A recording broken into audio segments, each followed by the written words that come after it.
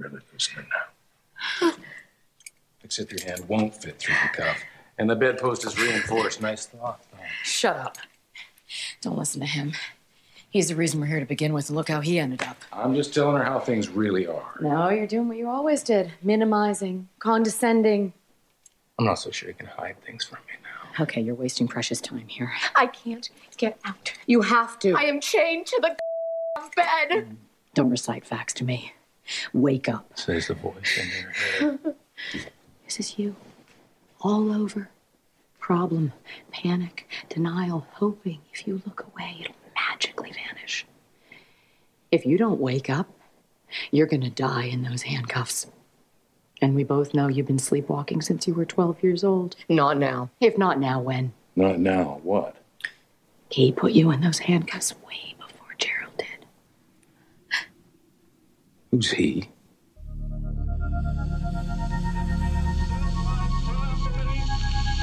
That the only thing we have to fear is fear itself. No. Be afraid. Be very afraid.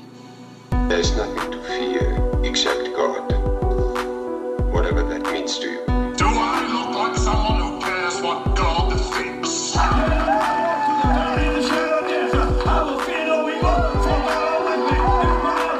do I say this? Because we got Holy Ghost power! You're listening to a podcast exploring faith and fear, what scares us and what saves us. This is The Fear of God.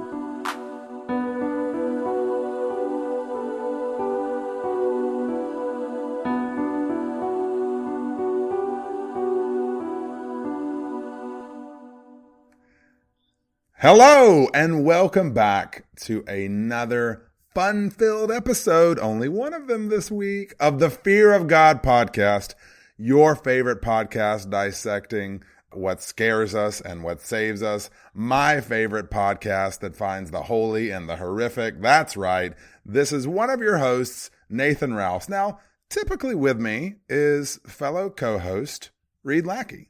But I didn't even know they had one of these. He did say something about needing to go feed the dog or a dog. You know, he in the fridge, he opened the fridge and there was some cold meat. And he was like, hey, I'm going to go give this to this dog I saw padding around outside. So,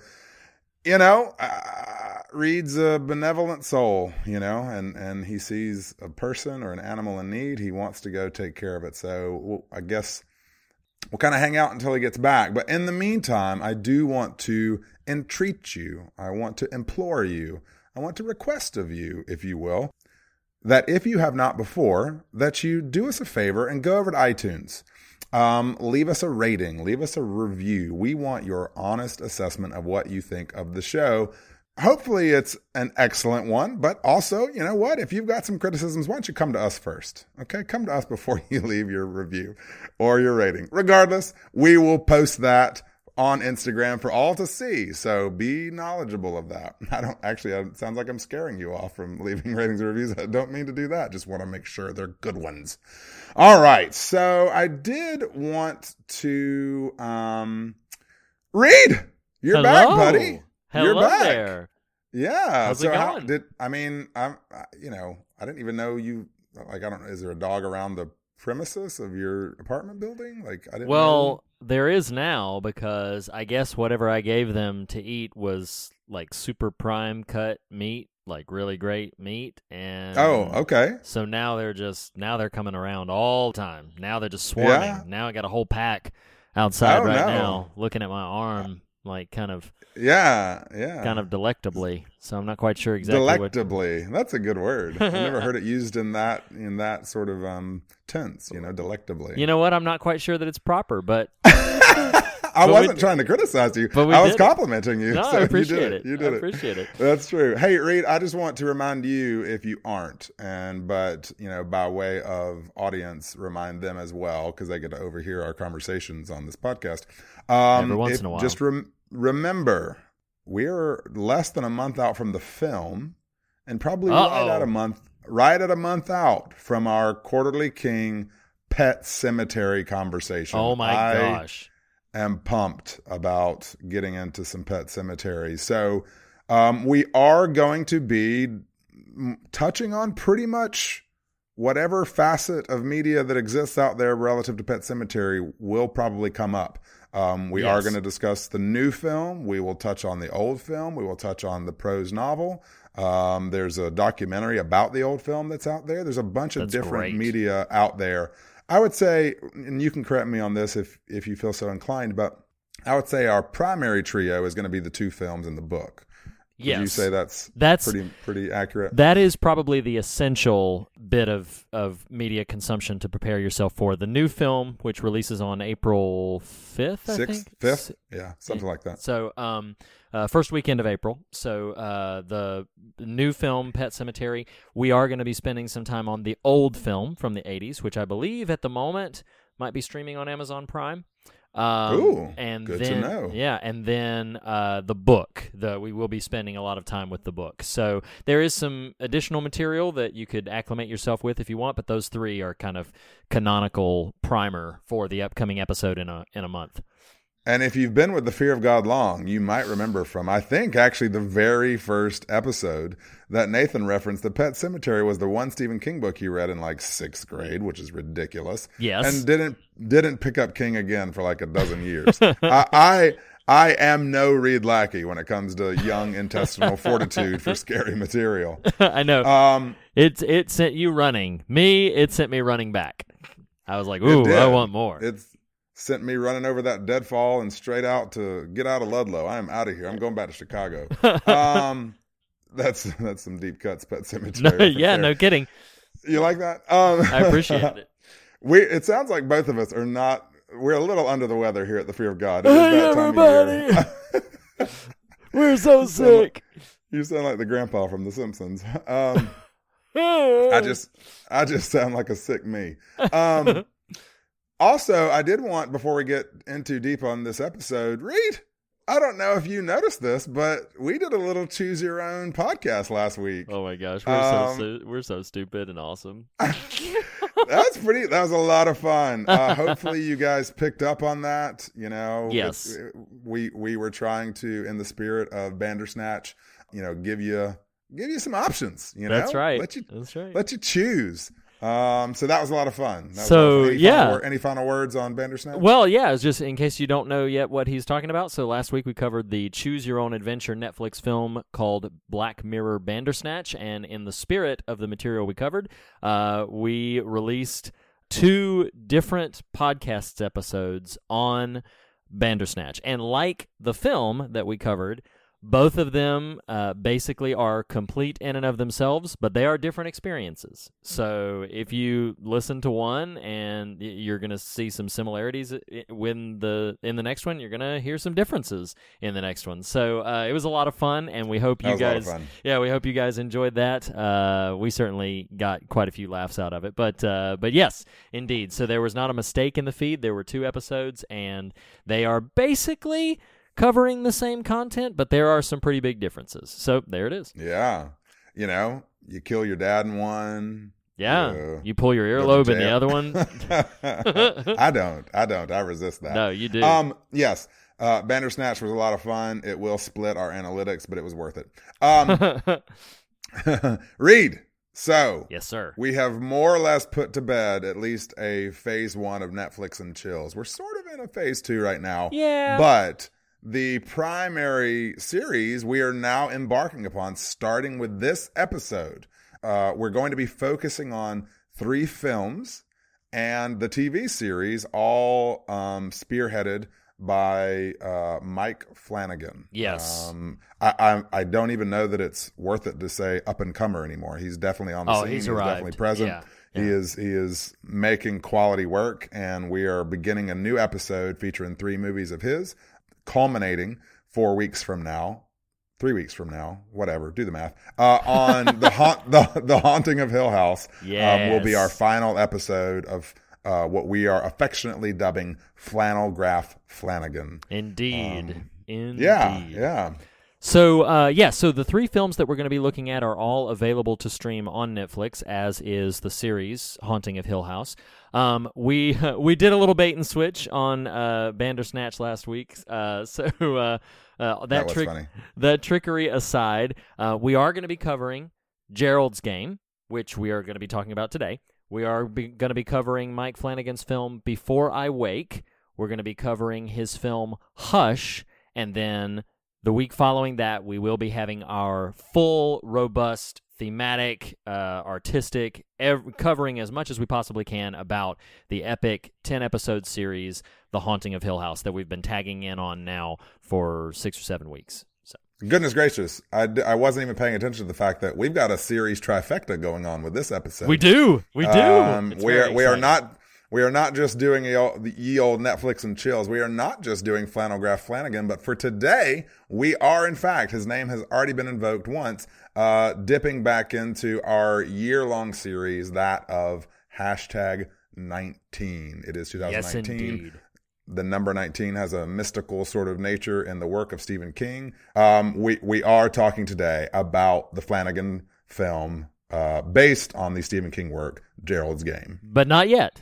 Yet. Yes. Not lest I get ahead of myself. Yes, we're not talking about Gerald's Game quite yet, because first and foremost, I got to ask you, Mr. Nathan Rouse, what you watching?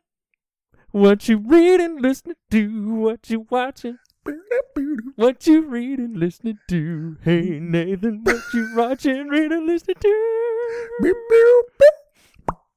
Wow. I don't think I did it as good as you did it the first time you pulled that one out. You didn't, but I appreciate the throwback. Wow. Okay. No, you didn't read. It was subpar. It was deficient. No, I've heard better. So, yeah, Nathan, what have you been watching, reading? What have you been listening to? Man, can I throw like a flurry of them at you? Oh, well, okay. I mean, I'm going to just touch and go on 2, and then I'll unpack a third, okay? Now, I guess I should ask this. How many do you have? Wow. Okay. I didn't mean that as a catch. I just mean like, I won't talk about all 3 of mine at once if you've got like 2 or 3. No, I kind of have like a series of movies. I'm not going to talk about all of the movies, but I'm just going to rattle off a flurry of things. All right. So. Well, let me do 2, and then you pick up, and then I'll do 1. Okay, sounds good. So real quick, a couple of this is like a pretty good year so far for some of my favorite musical artists. One of which we would share here I think last week as of this recording. The full album finally released after several singles trickled out of David Gray's Gold in a Brass Age. I do love David Gray, thanks to you. I you do know what? Too. You're welcome. Now hang on. I got to confess. Well, maybe it was thanks to you, because I have a distinct memory of hearing White Ladder post being in California with you, but I think I knew White Ladder because of you. No, I did. You knew White Ladder because of me, because we were together when I bought it. They're both correct. So I am remembering a memory apart from you, but it's only because of you that memory would exist, because I only knew White Ladder. Reed, so much of my life is just because of you. Thank you. You're welcome. You're welcome. This show, David Gray, it's just everything. Everything. I'm just going to leave that one alone. So yes, David Gray has a new album out. It's called Gold in a Brass Age. I haven't been able to listen to it with extreme attentiveness yet, but what I have heard so far, it's David Gray. I mean, more or less, you can't go wrong. That's quite true. Did you have a second one before I do. I actually, because this is why I've got several here, and we'll have a few more to piggyback on for next week.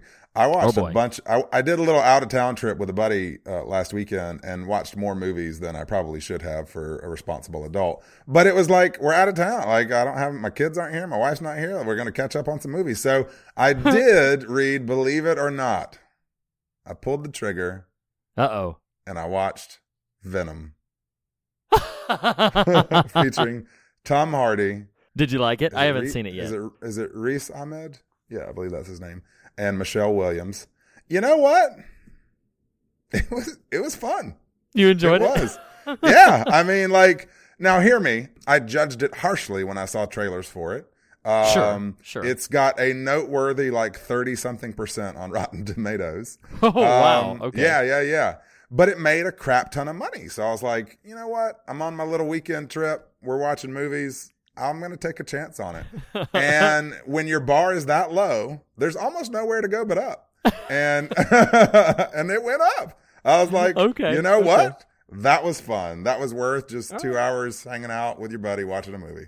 Okay, all right, I get that. That's, ladies and gentlemen, if that is a recommendation, then take that. Hey, you didn't say to recommend it. You said, "What am I watching?" You asked me. That's what a good am I point. watching? That's a good point. That's a good point. Well, what about you, Riri? Speaking of, so I was, as listeners may be able to hear, we are a little bit under the weather, and I was severely under the weather on this past last week, as of this recording, and so I took a sick day from work because I was just very sick, and sometimes even when I take sick days, I still like log in and try to get some stuff done, and it's a bad thing on my part. But I intentionally was like, no, I'm sick. I'm laying in bed, and I'm just watching movies. That's all I'm doing. I'm just going to lay in bed, and in between dozing in and out, I'm just going to watch movies. And so I just have this image of you just like conked occasionally, kind of opening your eyes in the middle of one movie, catch 10 minutes, and go right out. You're like, no, I watched it. It was on. I saw it, okay? From beginning to end. I saw it. Listeners of the show know that we subscribe to the horror streaming service Shudder, and Shudder has a lot of exclusive content that I had been meaning to catch up with, and so I just plowed through about 8 of the Shudder exclusive films. So there was a flurry of them. Most of them, to be candid with you, most of them I watched, and I was like, I liked that. That was okay. Nothing to get like super extremely excited about, but none of them did I watch and was like, oh, well, that was awful. I mean, for the most, there was something to enjoy in each of them. I'll rattle off the titles just really quickly. Hey, can I interrupt you real quick? Yeah, of course. You've used this phrase a couple of times, and I do not think it means what you think it means. I'm just kidding. Oh, but you'll reference Shudder exclusive, and can you unpack a little bit? Because even I, who use Shudder, am not totally sure how they define that. And the reason I say that is, like, for instance, occasionally, I think it was even like Revenge or Mandy or something, they had the tag on there, but I know that you can buy those films. Those films were not produced for Shudder. Do you know what it means for it to be a quote unquote exclusive? It's a very good question, and I didn't mean to trap you if there isn't an answer. No, it's a very good question. I've wondered about it myself because occasionally I will see what I think it means. I've kind of ascertained what I think it means is, in terms of subscription services like Amazon Prime, Netflix, right. All of the different services. Streaming, right. No other subscription service has this film. Gotcha. I think that's what it means. They have exclusive. I wondered if that's the case. Yeah. Yeah, because there's plenty of stuff that you might be able to buy digitally, like on iTunes or maybe through you could own the film, possibly even rent the film through these other services, but in terms of a subscription service wherein you just pay for the service and have access to the film, I think what classifies as Shudder exclusive content is, those are only available on their specific service. That makes sense. I'm sorry to interrupt you. No, you're fine. So I watched like 9 films. Whoa! So I watched 5 and thought I was, obscene in my amount. Well, you know what? You may get there first, but I'll always do more than you. So, wow. So I'm just going to rattle off the titles really quick, and then I'll say a couple of words about my 2 favorites. So I watched a film called The Crucifixion by the writings of The Conjuring, actually. A film called Can't Take It Back. A film called Christmas Presents, present spelled Presence, but it is also known outside the country with the title Why Hide. I watched a film called Don't Grow Up. I watched a film called Ruin Me, a film called Small Town Killers, a film called Sequence Break, a film called Downrange, and a film called Let Me Make You a Martyr, starring one Mr. Marilyn Manson. So all of these films. That's a lot of dark content in a short time, right? It's a lot of dark content. So I'm going to mention my 2 favorites. None of the films, with possibly the exceptions of The Crucifixion and Sequence Break, did I dislike. I didn't care very much for The Crucifixion or Sequence Break, which disappointed me on The Crucifixion because there was a strong spiritual component to the film, and I wanted to like it more than I did, but I didn't like it very much. All of the rest of the films were fine. I was glad I saw all of them, and I was like, okay, no, I pretty much like all of these, but I want to mention Small Town Killers and the film Ruin Me. So if you have access to Shudder, or as we've already mentioned, some of these are available to sort of rent or acquire elsewhere, these would be soft recommendations for me for you to do that. Small Small Town Killers is about two men who become very sort of disenfranchised in their marriage, and they get very drunk one night, and they're disgruntled and complaining about their wives, and in the middle of this drunken flurry, they accidentally hire a Russian hitman to come, and in the process of them kind of trying to backpedal that error, then their wives find out about it, and in retribution, hire a British hitman on them, and it all just it's comedic, nonsensical mayhem. It's actually the only film that I saw that actively was not a horror film. It's more like a dark comedy, but it was actually quite a bit of fun, with the very intentional asterisk that some of the content is just some of the intentions and motivations behind some of the characters is a bit raunchier than my tastes would have preferred. Just some crude jokes and something. I actually don't think there was any explicit content in it, just some crude jokes, but it was actually quite funny. I enjoyed it quite a bit. The other one that I wanted to highlight was a film called Ruin Me, which I think has a great premise. There are these things called like horror campouts or horror sleepouts, or they're basically weekend horror-themed experiences where you go camping in the woods and you have like missions to solve, but it's in the guise of like a horror excursion.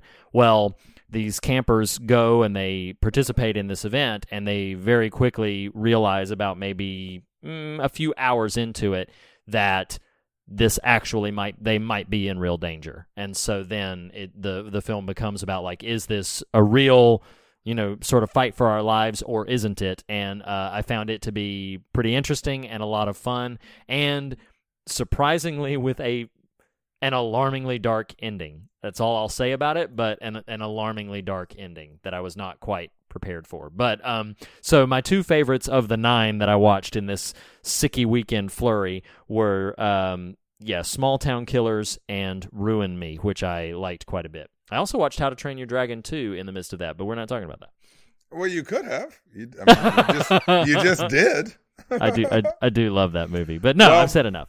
For my last What You Watching, I did take my kiddos, not the tiniest one. We did go see the latest MCU chapter, that of Captain Marvel. Ooh, how did you like it? We did. Do you want me to unpack a little bit? If you can do so without spoiling too many specifics, yeah. Well, there aren't a whole lot of specifics to spoil. I love so much about this movie. I don't know. I can honestly say I love this movie. There's it's got some scripting troubles that were a little noticeable. So I'll put it this way: there's a few things to love, and those things are very strong. Okay. There's a plethora of things to like. There are a number of things that I'm pretty neutral about, and some of them are big production pieces. Just like there's an odd sense of like you get to the end, you're like, oh, that's all the story there is? But they do a real deft plot twist in the middle that I didn't see coming that I really loved.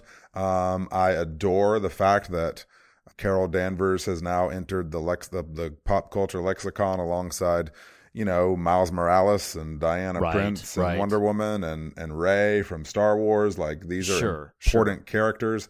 I'm going to resist making this a whole diatribe about the utterly asinine response to this film from trolls and idiots.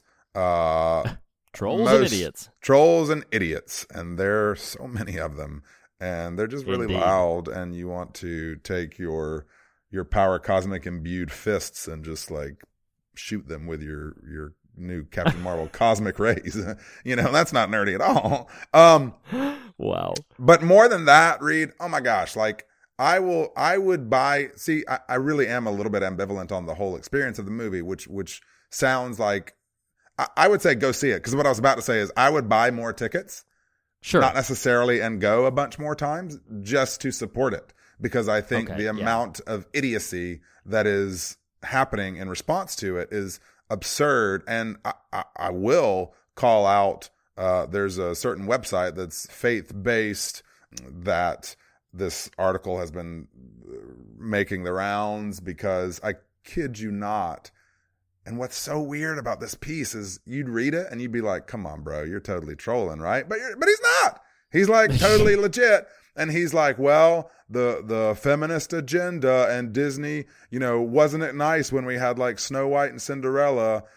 This is your behold, like one of the little subtitles is behold your queen, talking about like, it is so stupid. And so like, I'll say it, from the pit of hell. That's what I'm going to say. What? Tell me. I was just going to say, what's funny about that is I have not read the article because I wanted to avoid spoilers, but I have seen that articles floating around. I know which one you're talking about. So, yeah, I haven't read it. I can't comment on it because I've been trying to avoid spoilers, but yeah. Go read it and then come back with your what you're watching in 2 weeks and tell us about it. Speaking of that, I did just want to, finish this off reading, just be like, what you watching? What you reading, listening to? What you watching? I sound like from the actual show. What you reading, listening to? Hey, read what you watching, reading, listening to. Oh my gosh! Don't croak your voice. Don't croak your voice. But that was. Well, I had to follow up on your earlier attempt. Okay, well, I appreciate it.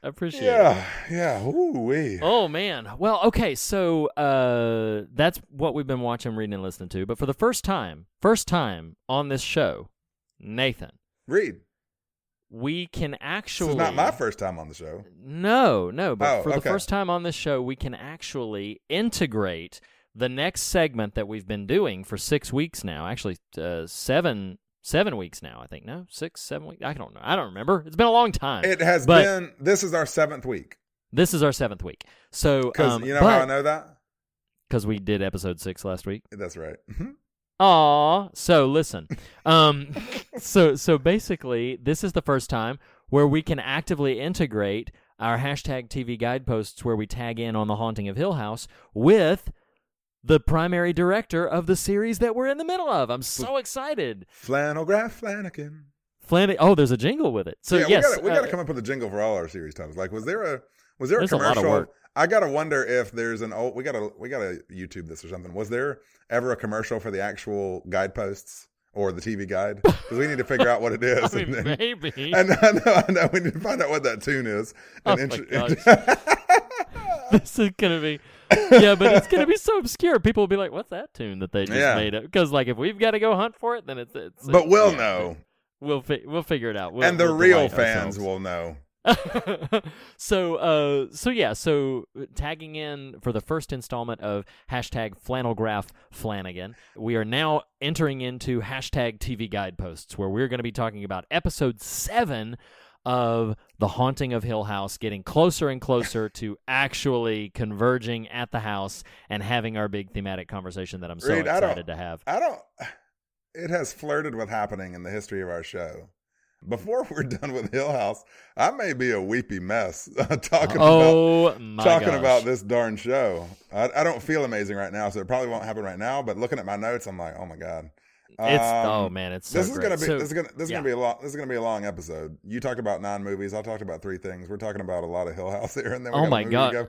Oh my gosh! Maybe we should have mitigated some of that. But that's what they're here for. They want to know. We're here. So the episode is called Eulogy. It is episode 7 of Haunting of Hill House. Nathan, your thoughts? What is my number limit here? Wow. Well, remember, we'll have a whole episode. For themes, not for this episode.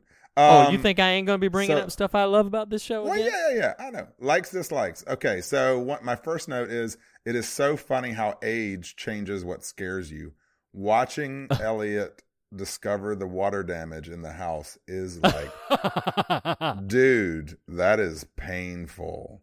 Because I sold a house last year that we discovered a ton of water damage in the crawl space and had to spend a junk ton of money on it. So I know, and that was just a crawl space. So I watch old young Hugh walk that house and all that water. I'm like, oh my God, brother. That's those are adult fears. That's like responsible adult fears. I'm like, no, I hear you.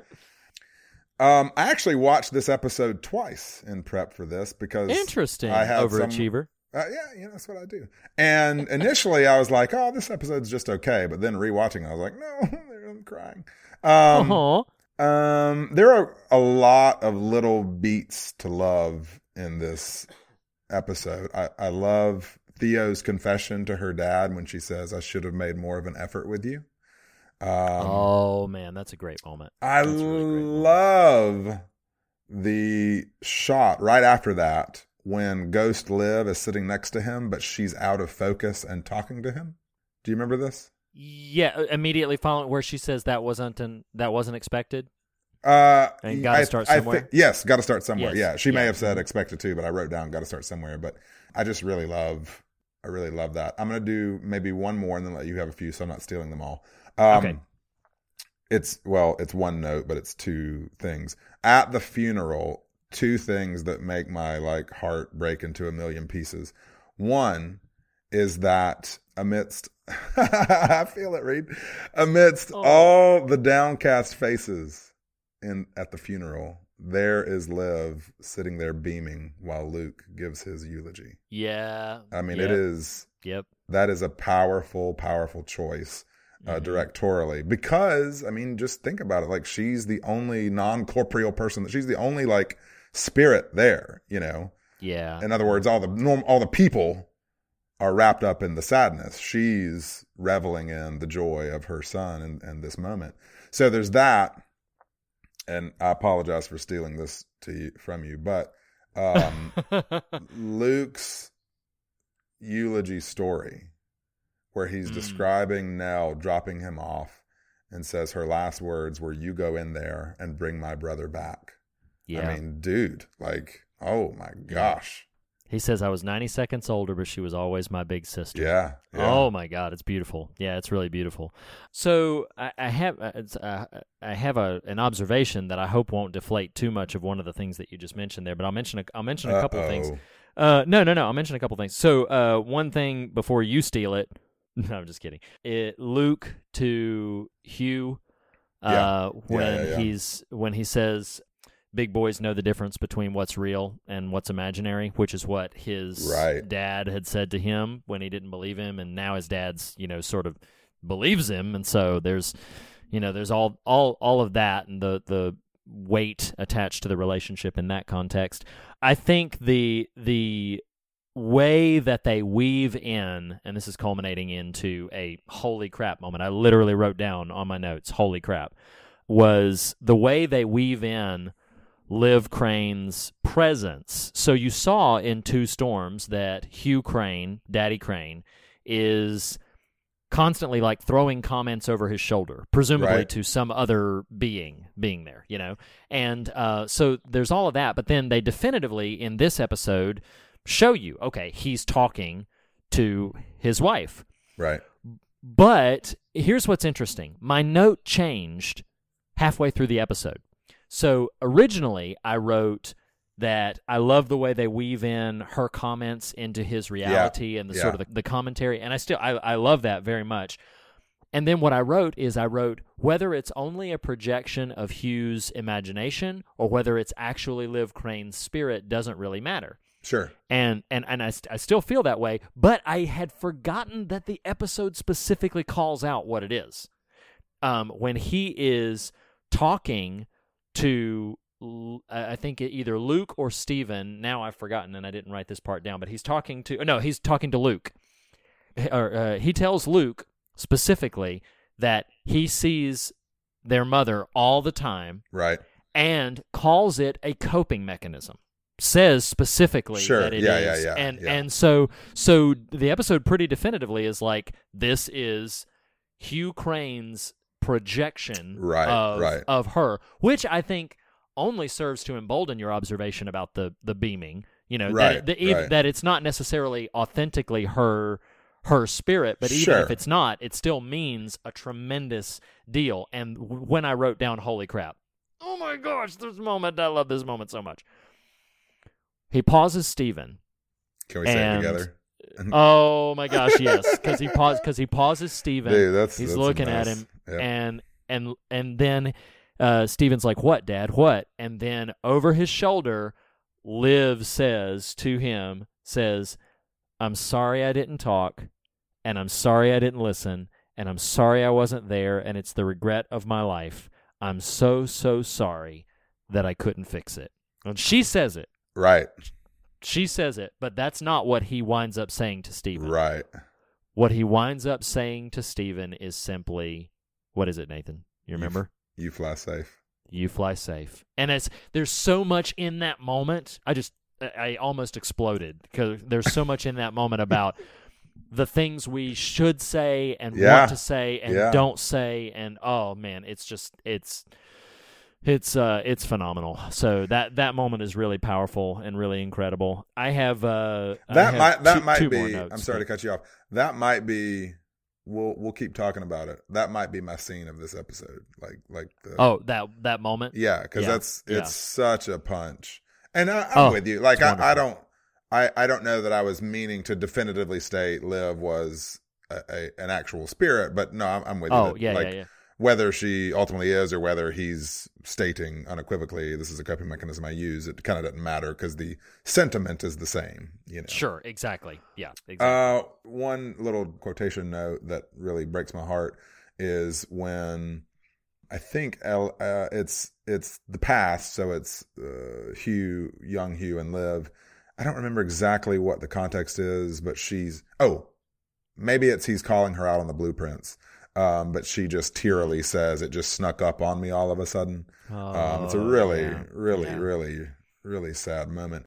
All right, so one throwaway thing that made me curious. Did you notice the body in the wall at the end when it finally shows it? Yeah. Is it just me or does it have a cane laying next to it? Like, is it meant I would have to go back and look at it. Well, because now I could be wrong, but it looks like there's a cane laying next to it, which made me think, is this the body of the tall man? Interesting. I don't know. They possibly. They don't do much nodding towards that otherwise, but noticing the fact that there was what looked like a cane there. Can we talk about, and mainly can I just ask you what you think of, because I don't know what I think. Okay. The caretaker's monologue. Oh, I love it. I mean, we can talk about it, but yeah, leading with my position. I remember the very first time I watched it, it just kind of threw me. I was like, wow. That's a really long monologue, and he's pretty much in the shot the entire time. I mean, there's a couple of cuts. It's like a 6-minute shot. Like but it's a stationary shot. I mean, I don't know that it's really 6 minutes, but it's like it might be. It's long. It's an extended amount of time of just him. Right. No cutaways. Yeah. The first time through, I didn't really appreciate it that much. I think it just kind of, in the moment, I just didn't. He was so ancillary a character until that moment. And you're like, whoa, this is a chunk of episode you gave one shot with one monologue. So I want to gauge your now, I don't know if you've read about this, but the original scripts, and they just did not end up with time and maybe budget to shoot this. Each episode, think about our TV guideposts to our main content. Each episode was going to feature vignettes from the past of these Hill House residents through the history. Okay. So I've been watching episodes with that in mind because this particular scene especially does a really deep dive on the history of the house, and the people who were there before, the Cranes, definitely. And Agent Reyes is always referring to other characters who lived there. So sure. I can't decide. Now, hear me. It's a beautiful speech, and it does a lot of character work for him and her. But I'm just kind of curious your thoughts. Like, is this merely a lovely character piece that also serves to offer up a significant mythology, puzzle piece for the house? Like, what's your takeaway from that whole sequence? Well, it serves a couple of purposes. So the first purpose it serves is it definitively goes to show that it is not the Crane family that is haunted, but this particular house. So It does that.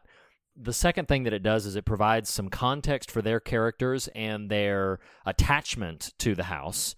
And obviously there's something coming up in the final, I believe it's revealed in the very final episode that explains definitively why the Dudleys are so connected to this house. But so it provides some context for that. But also, I think it's just a powerful observation of the way the house can kind of infect people. Like the fact that it kind of tried to claim Mrs. Dudley, right, and then they escaped it. I think that provides some important context for why Hugh Crane makes some of the decisions he makes when everything sort of ultimately comes down. Because he of course, tries to send Liv away for a week. I think, does he successfully? I forget. He doesn't get to. Well, she does leave the house, but if you recall, she leaves the house for like a hotel, but comes right back. Like, oh, that's right. Yeah. Yes, that's right. That's right. So yeah, I think just in terms of it's fleshing out that mythology a little bit, but it is, I mean, the actor is delivering a really powerful monologue. It's deeply affecting this story about his stillborn first child. Oh my God. The way he delivers that text, I didn't write it down, but that first cry, that line. The first cry that she never got to utter. Oh yeah. My gosh. Well, it's so funny. I guess maybe it's the actor in me. It's like, that actor has been on the periphery. I mean, he's, in the thick of things, but if you're just kind of casually watching the show, you may kind of notice him here and there. And then like 2 or 3 times. Yeah, yeah. And then that actor gets that script and is like, oh, okay, this is a lot. And I really gotta make it work. Oh, you're gonna leave the camera on me the whole time. Okay. But man, he delivers. I feel like he's really, really totally great. I feel like he's really great. So yeah, I had written that down. I have one scare and then another sort of just major like, and then that's the end of my notes. But well, what's your like before you do the scares? So my one major like is there is a fantastic shot. I mean, we don't talk enough about the framing of some of these shots. Obviously, we talked a lot in Two Storms about, the extended take and everything. But the shot where Hugh Crane is saying goodbye to the detective, and then it keeps cutting back to him in the foyer with the stairs behind him, and it's beautifully lit. It's a wonderfully framed shot. It's powerful. It's really affecting. But all it is just him standing in the foyer, kind of at the precipice of this expanse behind him that is that house, and it creates this kind of looming quality to it. It's just a wonderful shot, and I noted it. It's meant to be kind of an extravagant shot, but it's effective. It's really, really wonderful. That's the last time I like, and I've got one scare. Well, I've got a few scares. I mean, Hugh cutting his hand in the fan is terrible. That's just awful. Gosh. The image of it afterwards. Yeah. It's terrible. I think the only other major, I've got a few other on here, but the only other major scare to me in this one is Liv with the screwdriver at his throat. See, that's nerve-wracking. Yeah, that's pretty nerve-wracking. Yeah. What do you got? The major scare I've got is Luke at the grave. Yeah. And so Luke is at Nell's grave, looks up, sees bent neck lady version of Nell, who barks at him, kind of don't. But then he looks down and sees the ghoulish version of his mother, crawling towards him from the grave, saying, stay, don't leave. And it's just, because it's been a relatively scare-free episode at that point. Like, that comes at about the 3/4 of the way through the episode mark, and other than Hugh sticking his hand in the fan, there hasn't really been any jump moments or unnerving things. There have been some upsetting things, but nothing really scary. So then when that comes, it's like, oh! So it's pretty gruesome. Okay, cool. That's what I got. All right, so that for the sake of our sickiness and everything, I think that'll do it for this week's #TV Guideposts, episode 7. Eulogy. Tune in next week during our next episode when we will be discussing Witness Marks, episode 8 of The Haunting of Hill House. But we may be leaving #TV Guideposts, but we are not leaving the work of the extraordinary director Mike Flanagan. So, are you ready to just dive into Gerald's game? Hey, man. Cuff me to the bed, Reed.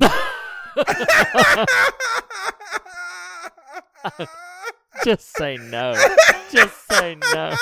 That is a visual image I did not want of you, your 6 foot whatever, hairy self in that night slip thing. Oh my goodness! Just handcuffed to the bed, like, you ready to talk? That's the next fear of God art for the podcast. No, it is not.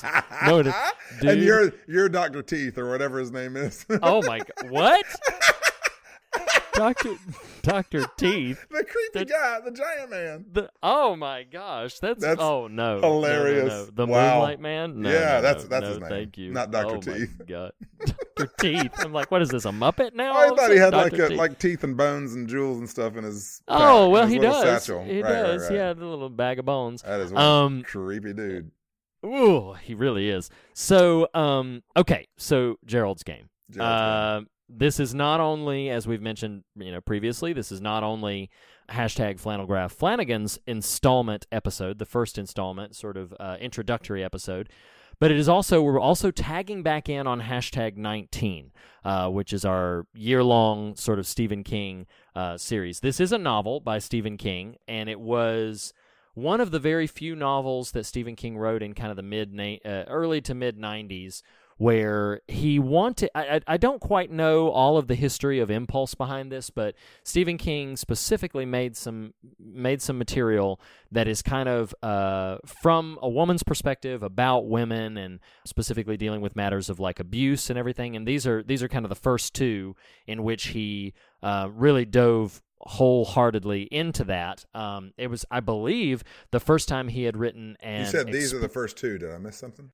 So yes, I'm getting there. Okay. Gerald's Game was a companion novel to Dolores Claiborne. Have you ever read Dolores Claiborne? I have neither read nor seen Dolores Claiborne. Okay. All right. So that's Kathy Bates. So it was.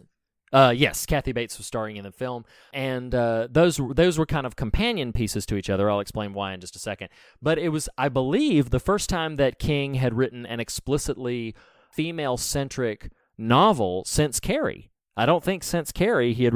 You could kind of count Firestarter and Cujo, which feature strong female lead characters, but this is specific. Gerald's Game is very specifically sort of like dealing with issues that pertain specifically to like abused women, and and Dolores Claiborne covers much of the same sort of material, and so, but in an obviously different context. But yeah, so Stephen King was kind of trying to, for whatever intentions were going on in his heart and mind at the time, was kind of trying to put it out there and specifically sort of raise the conversation about this subject.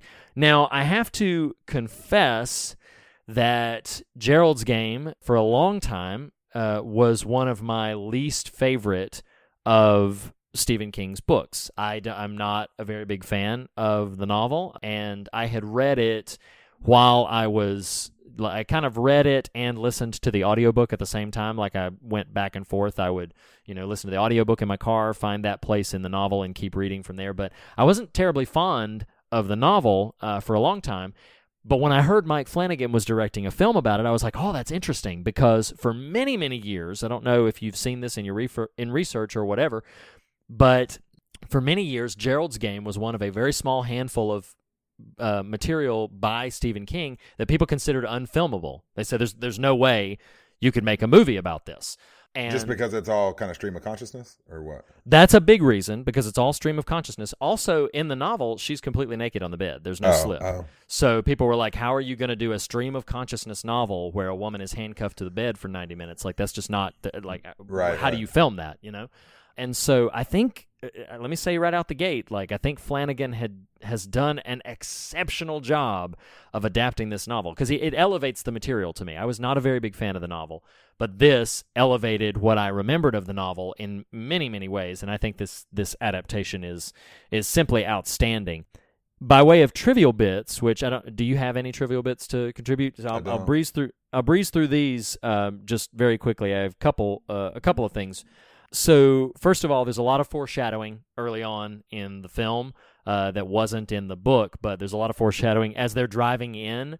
I don't know if you caught this, but as they're driving in, there is a news report on the radio talking about the Moonlight Man and how he had escaped. They were on the lookout. So there's that. That was pretty obvious, Reed. Pretty obvious. So there it is. Okay. And then when they break for the dog is there, but as she feeds him that Kobe steak, then Gerald gives the throwaway line where he says that's the best meat he'll ever have. And it's like, oh, but it's not the last meat he'll ever have. Oh my gosh. you have not yet watched Hush, right? You've never seen it? I have not. Okay. So this is not a major spoiler for Hush, but the main character is a novelist, and the book that she throws, that Jesse throws at the dog, called Midnight Mass, is by the novelist from Hush. That's cool. Is Hush a completely original screenplay? Yeah, that's Mike That's Flanagan. Cool. Yeah. So my last bit, and if you have not seen Dolores Claiborne or read the novel, there's no way you would have picked up on this. Do you remember the moment in Gerald's Game where she is remembering being like in a well and looking up at somebody in a well, and the well was full of secrets? Do you remember that little monologue that Jesse gives? It's a very brief section, but it rings a mild bell. But yeah, so she's talking about having this vision of looking up and seeing this woman. That's Dolores Claiborne. That's the direct connection to Dolores Claiborne, because without spoiling too much of it, the main plot of Dolores Claiborne involves a battered woman and her plot to basically do away with her husband, and it involves a well. If you look at the cover of Dolores Claiborne, there's Dolores Claiborne staring down into a well, and during the eclipse of this film, in the novels, the two of them, in the respective novels, in Gerald's Game and in Dolores Claiborne, that eclipse takes place, and when that eclipse takes place, they have a vision of each other. Dolores looks into the well and sees Jesse on the little bench with her father, which we'll get to that. Oh, wow. And Jesse sees a vision of Dolores kind of looking down through this well, the vision that she describes. So that's the direct connection between the two of them. They were originally intended, I think, to be published as a pair with a collective title, In the Shadow of the Eclipse. But yeah, so anyway, I just wanted to point that out, especially if you haven't seen it. I love the line that they included in the film that she says, "What's the well full of? It's full of secrets." And that's significant to Dolores Claiborne. We're not having a conversation about Dolores Claiborne. Maybe we will at some point, but yeah, so that's that. I just wanted to point that connection out. Thank you for doing so. This is super random, but we're talking about the movie, so I'm going to share it, but it is pretty circumstantial, but it did click with me, and this is kind of my feminist brain at work. It is interesting to me that for a story that's clearly intentionally about the character of Jesse, that it's unfortunate that the title of the film is Gerald's Game. It's like, right. No, of course, you kind of buried the lead a little bit there. And I guess here's a question. In the book, Is the structure similar? Like, is there very are there two kind of mental projection versions of her and him? Kind of no. Okay, so one of my major likes is Gerald does not come back in the book. Okay, so well, see, you're furthering my point though. That's why I asked that, because I'm like, in the movie you can kind of make a case. Okay, Gerald's Game, and he shows up and he's toying with her mentally and psychologically. Yeah. Whereas in the book, if it's literally just he handcuffs her and dies, like, oh well, come on, Stevie. Yeah. So what happens she does have at least 3, maybe more mental projections, but if I'm remembering the novel correctly, it has been some time since I've read it. The mental projections she has are all versions of herself. Okay. So if I'm remembering it correctly, Gerald does not come back and speak anything to her, but she sees multiple versions of herself with multiple personalities. Some of them are embodied in the film in what Gerald sort of projects, intimidation and a little bit of sort of toying with her and taunting her and stuff like that. But I actually consider that to be a pretty strong choice on Flanagan's part, just to vary it up a little bit. It's great. Yeah. I think it's pretty brilliant. Part of it is, are you going to cast Bruce Greenwood and kill him in 5 minutes? And that, of course. His one day on set, But why, to me, that's funny. And again, I'm not, all you listeners out there like, oh my God, Nathan, quit picking nits here. I get it. But why it's particularly funny to me right now is, I don't know if you saw this headline recently. The Kings, Tabitha and Stephen, I think specifically even Tabitha, donated, I didn't look this up to be able to speak super specifically to it, but they donated a bunch of money to like a nonprofit of some type, some sort of charity or foundation or something. Okay. And the article publicizing this, the headline referenced Stephen King and his wife. Oh, instead of Stephen both, Tabitha King. Right. Both of them took to social media to lay into this publication. Yeah, like, of course. Oh, Tabitha and her husband. You know, it was just really funny. Sure. Yeah. So it really sticks out like Gerald's game. Oh, he's in it for 5 minutes. It's really not about Gerald at all. No. But in terms of likes, dislikes, and before we get too far into it, we roughly alluded to this so far, and maybe you explicitly stated it talking about the book, but the film is. I didn't. Okay, the film is this couple, this kind of, late 40s type couple are trying to revitalize their marriage, retreat to this cabin for a weekend getaway. Gerald's game is some kind of sex play he wants to engage in, handcuffs her to these bedposts, and then proceeds to have a heart attack and die. And so that happens within, the first 10 or 15 minutes of the film, and the inciting incident of kind of the story at play, which is then her efforts to, one, just sort of physically figure out how on earth she's going to free herself, but also this sort of, you learn a lot about this character and sort of these flashbacks and these, as we just alluded to, kind of psychic manifestations in the film of herself and of the husband that are toying with her or encouraging her as the moment needs it. And it's a very compelling film. It's harrowing. I'm going to heap a lot, just tipping my hand a little bit, I'm going to heap a lot of praise on this film, so just get ready because I love it. I think it's a fantastic movie. I'm ready, Reed. I'm ready. Okay. I told you, I'm not going anywhere.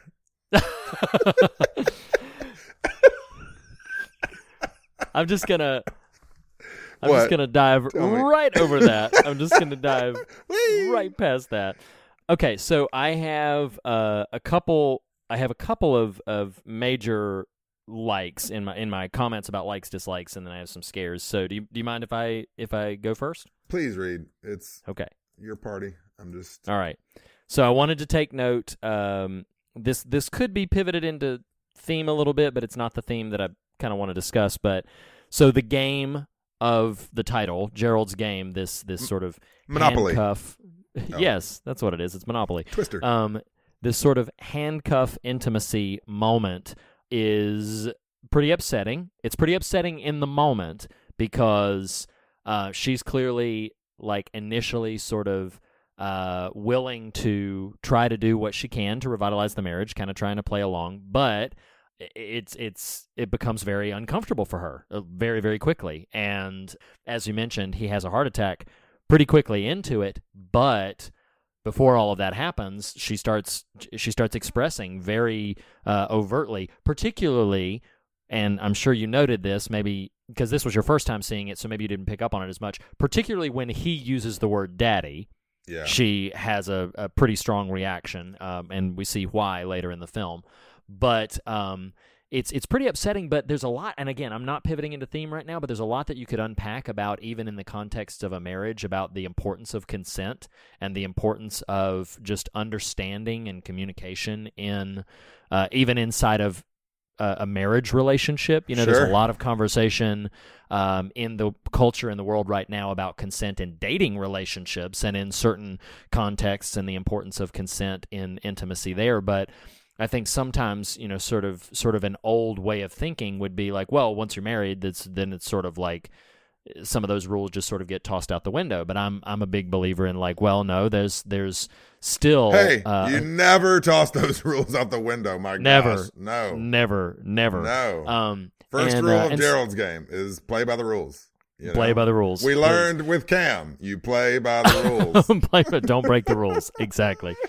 So anyway, I wanted to note that again, I'm not pivoting to theme for the third time, but I felt like it was important to note that whole notion of consent. I appreciated the way Mike Flanagan sort of handled that whole moment. Will you permit me to throw something here? Please, by all means. So you consent with me moving forward with this statement? Yeah. Yes, I consent. Okay. You may move forward. Okay, thank you. I appreciate that. You're a generous co-host. Lackey's Game. That's what I'm a giver. Holy cow. What's so funny is the night I was watching this, so I knew the general premise, but I didn't know the kind of content of the film more or less. And right. I've got my earphones on. My wife's downstairs. I'm watching this movie. She comes upstairs and I'm like, hey, I got to pause this. Hey, just listen real quick. I don't know what is in this movie. Okay. I don't know. So I apologize ahead of time. And then the freaking bench scene is going on. Like, oh my God. Okay. Yeah. Don't look at this movie. Nothing to see here. You know what's fascinating? What? Like, one of the things I love about Mike Flanagan as a director, we can imagine how easily we had a conversation about, a very heavy, difficult to process film a couple of weeks in Cam. There are so many ways in this story that he could have gotten exploitative, but I don't feel an inch of exploitation anywhere in this film. It's very sensitive. Yeah. It's so sensitively rendered. It's so artfully done. The craft is not, but it's also pretty bold. Like, and this is what I appreciated about it is Flanagan had to kind of thread a needle here. It's why they called the film unfilmable or the book unfilmable for a long time. He had to thread a needle here. You can't really pivot too hard into too many different directions, or you're going to again get exploitative. There's a multitude of adjectives, some of which probably wouldn't be appropriate, but it would be really easy to mishandle this material. And I feel like this film should be immediately applauded intensely for its restraint and for its sensitivity. I think Flanagan has still made a terribly effective, upsetting, and disturbing, and scary, and moving film while handling some insanely complicated material. Yeah. And it's impressive. It's really, really impressive. Well, let me do a few dislikes, okay? Sure. Can I do that? No. Let me get my cup of water over my head here. Okay, I'm kidding. The playtime scene is super uncomfortable, and I did write, it's a perfect movie moment of Bruce Greenwood flopping off the bed, and then the score just stops. I don't know if you remember that moment. Like when his body just flops off the bed. Now, even though I have not read the material, and so I did not know the Dolores Claiborne connection, there are two great King connections in this flick. There are. Man, it was great. There are. So the two I wrote down were, so Bruce, Gerald dies, and the dog at the top of the film re-enters the story and starts he doesn't initially start eating on him, right? Initially he's just hanging out. The first time he comes in, he goes for the arm. The very first time the dog comes into the room. It's so disgusting. It's pretty awful. But projection, Gerald says, that just made me think of, is it Finding Dory? Gerald. Isn't that one of the characters in Finding Dory? Maybe. So random. It is random. That's how I roll, man. That's Nathan's game. It's just random. Well, Greenwood says, "Who could possibly hear you scream except Cujo over there?" So that's a great. Oh yes, a great yes, note. Yeah, and then I just had this image of Greenwood laying on the bed and he's taunting her, and he says, "All things serve the beam," which is such a badass deep cut King note. But sure, if you have most people have heard the phrase culturally Cujo, you may not even know for certain that's a King reference, but you know that cultural reference. Nobody knows the beam, so that's all things serve the beam. Pretty awesome deep cut King cut there. So you've mentioned this. I want to validate you with. I love just the general convention of the projection versions of her and him.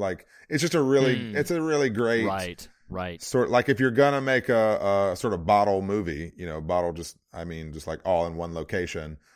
Chamber play. Yeah, you've got to get kind of whatever. Read bottle episode chamber play. It's the same thing. Okay. Wow.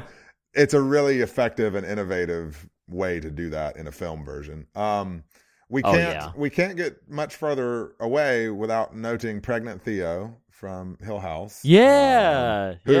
That actress is totally pregnant for real right there. And then Elliot, a.k.a. Hugh Crane, a.k.a. Disgusto Daddy, in this movie. But yeah. He's so gross in this. So gross. So it is kind of cool to see Flanagan has a bit of a chorus he likes to pull from. Yes. Flanagan has these sort of repeat players, and that's part of the fun of watching his material. Mentioning, his repeat players and everything like that, my major love, I'm gonna pull a Nathan the way you've commented on these things in times past. I'm gonna say 2 words. First word is Carla, and second word is Gugino, because oh my gosh, this is what do a I do? tour. Do I do you that? just you just have a tendency. Names? Yeah, you just have a tendency to say, punctuationally? yeah, you have a tendency to say, like, oh, my first like is Ethan and my second like is Hawk, and oh, my first like is Mike and my second like is Flanagan, and oh, my first like is Reed and my second like is love to Wacky. solidify things that a person isn't aware they do, and then you're like, I'm gonna do a thing that this is a Nathan Rouse thing. It's a Reed and it's a Lackey, and I'm like, wait, what? I don't know. What are we talking about? I'm still handcuffed to the bed. What are we talking about here? You're like, I'm so confused at what I do. I don't know what I do. Is that your other friend Nathan that does that? Or are you talking about me? I don't know. I'm getting old. But no, sincerely, Carla Gugino is this is an outstanding performance from her. I mean, there is so much demanded of her for this role. Not only the elements where she's, her present being sort of handcuffed to the bed, but also the projection of her and how she interacts with herself, and the differences there is just, it's just staggering. And she's somebody that has hit my radar before. I mean, she's been performing for a number of years. I've seen her in smaller roles here and there, but this is the first time I've seen her in a major, like, leading performance, and she is absolutely outstanding. She's breathtaking in terms of what she's able to deliver in this performance, particularly how demanding it is. So yes, so absolutely love Carla Gugino. My last in the likes dislikes before we pivot to scares is I love, to the degree that when I watched it the first time and when I rewatched it the second time, when the moment happened, I wound the screen back and watched the scene again. I love the courtroom scene at the end. Love it. Oh, really? Love it so much. I can't go into too many reasons why right now, because that's going to be what I'm going to bring up in theme. But I love it so much. So, yes, that final courtroom scene. As a random little insertion here, our technology has made us so dumb. You were like, roll back the screen. Yeah. You were like, well, I didn't rewind it technically. Is that a thing people even do anymore? Like, because you can back 10 seconds. You can just press it. Touched the screen and moved my finger, and now I watched it again. Like, what? I backed the scene up. Yeah, you're right. People 20 years ago are like, what are you talking about, bro? Anyway, so man. Scares. I think the first one I wrote down is the quote that says, "What if I'm sweet?" And then I wrote, "Ugh, ooh, that's man. rough." That's when she's pushed him away when he's initiating his game, and he goes back after her. And oh man, that ain't right, Reed. No, nope. That dog eating that man. That ain't right, Reed. No, that's like no. That's pretty much all his arm. That's like the going phrase for this movie. That ain't right. You don't handcuff that woman in that bed and had a heart attack. That ain't right. Did you know right away that it was a projection of Gerald after he rose up? Because it's like the arm thing happens. And Gerald. The arm thing happens, and he jumps right up in that moment. Did you know right away, like, that's a projection, or did you think maybe he woke up? I think because all I knew of the text was sex game where the husband dies, I knew that's probably not really him. Had to be, yeah, gotcha. Yeah. Gotcha. But I do think for a brief moment there, because is that the moment where the hand smacks the bed? Or is that later? I think that might be later, but the dog takes a chunk out of the arm. Yeah. And then that's the first moment that Gerald sort of jumps up and is like, "Oh man, my arm," like it's Well, yeah, that dog eating that guy's arm, that ain't right. That ain't right. But the general routine return of the audio of the dog, and I wrote it here, eating / lapping / shredding / slurping is the worst. That slurp is awful. Like, I knew you were going to do that. You're You're awful. You're awful. That's Nathan's game. That's Nathan's game Is right there. Effing with Riri. But no, it's disgusting. It's disgusting. You got to know that Foley guy was like, I'm going to find the nastiest Slurpee sound I can. And he gross. went and got that Texas Chainsaw Massacre and he amplified it and stretched it out and then had a dog eating an arm while he's doing it. It's awful. Let's awful. move on. Let's move on. It's terrible. Hey, Riri, you know what else ain't right? That big old freaky dude in the shadows. That ain't right. That brother ain't right. First time you see that man, I'm like, oh my God, that ain't right. So I have a story to tell you. Tell me the story. I did not. Hey, did you join Poop Club watching this movie? Not watching the movie. Reading that book? So I did not enjoy the book very much. That's why you're listening to the audio in the car and you're like, oh, Poop Club. And you got to run to the bathroom to read it. Listen. So I was reading the book and I was like, and part of the reason why I went back and forth to the audiobook is because the book is a stream of conscious narrative, right. And sometimes if you're reading several pages of that, it can be a little laborious, or at least it was for me. I was younger, maybe I'd feel differently if I tried to read it again. And so the audiobook helped because somebody's just reading it to me. I just have to pay attention and they propel their way through it instead of me feeling like, oh, how much more is there of this, blah, blah, blah. So I made it so the Moonlight Man, or in the novel, he's called the Space Cowboy. But in That's dumb. Oh, come on. But so his appearance is not until more than halfway through the novel, in his first appearance. So I was making my way through it, blah, blah, blah. And then I had read a good chunk of the book. I flipped over to the audiobook, and where I was living was half a mile from a 7-Eleven, and it was night, and I said, you know what, I'm going to walk down, I'm going to get myself a couple of snacks, and I'm going to listen to this audiobook while I'm walking. Nathan Rouse. I am sitting there. This poor woman's been handcuffed to the bed for half the novel. She's having stream of consciousness thoughts about all these things that are going on. And then I am walking. I remember so distinctly sitting here right now having this conversation with you. It was probably 20 years ago, and I can still picture myself in this position. I was walking back from the 7-Eleven. No, I was walking back from the 7-Eleven. I had my snacks in my hand, and suddenly the segment where she sees the guy in the shadows and it begins to describe it comes on, and I'm sitting here, I'm like, oh my gosh, that's okay, this is getting a little freaky. Remember that I am listening to an audiobook with headphones on, walking home at night. It is night. Yeah, that wasn't smart.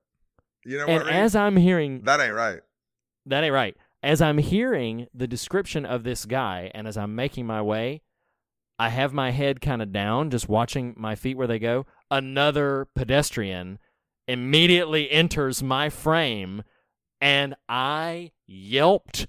And I did not, as I've said before, I did not enjoy this book very much. But that moment, hearing that moment, and then a pedestrian sort of crosses my path innocently, is one of probably the top 3, if not scariest moments I have ever had engaging with Stephen King material. It was so, because in the book, it comes so out of nowhere. Right. His presence there is...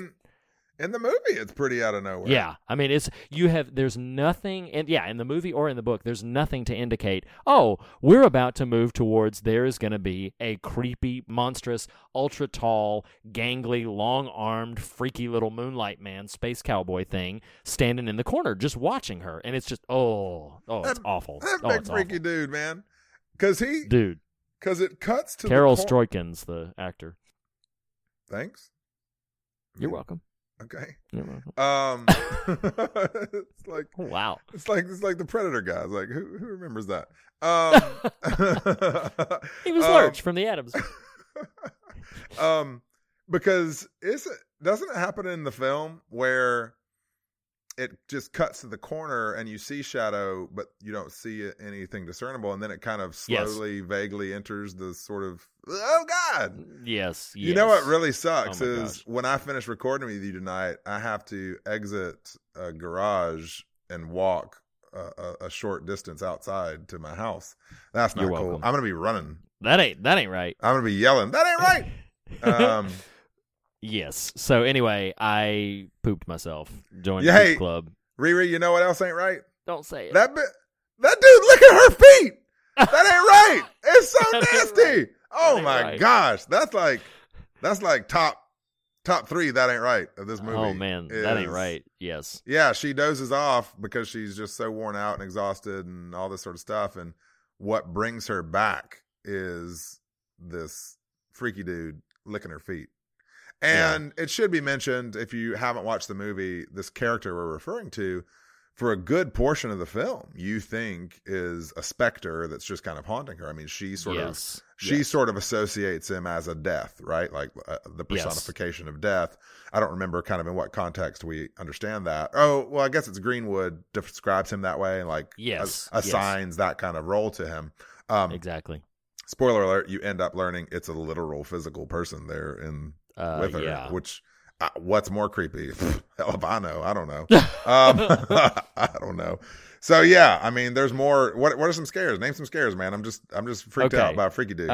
I know. I've got 2 more. So so obviously it's upsetting what her dad does to her. That's terrible. On the night of the eclipse. But even worse, and they call it out in the film that it is even worse, is the calculated manipulation that he like. It's one of the most disturbing and upsetting scenes. Oh, all it is when he gaslights her. Yeah, when he gaslights her in the bedroom. Terrible. Yeah, and it's like terrible. that scene is one of the most upsetting scenes in the film, and it is just 2 people having a conversation. That's all it is. And I'm it is actually so glad that I had seen Hill House before this movie.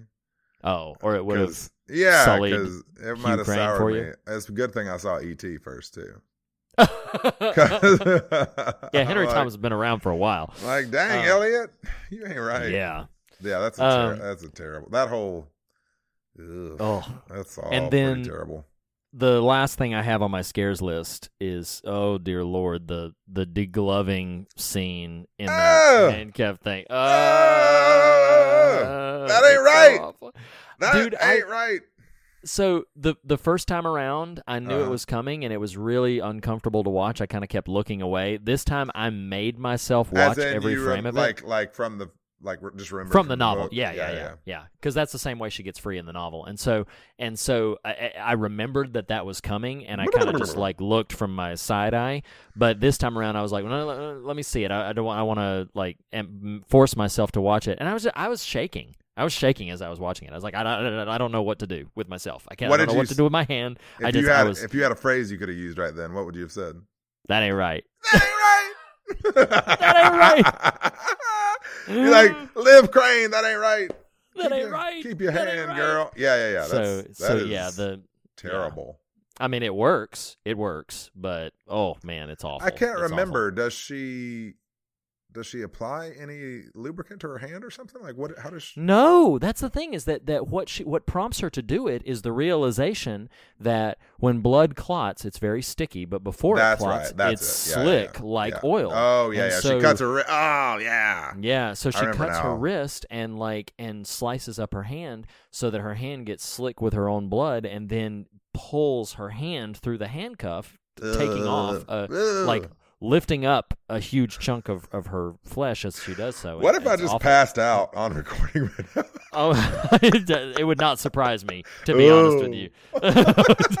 Yeah, you watch that scene, that's your exact moment. Just bring us home, Reed. It's just, I can't.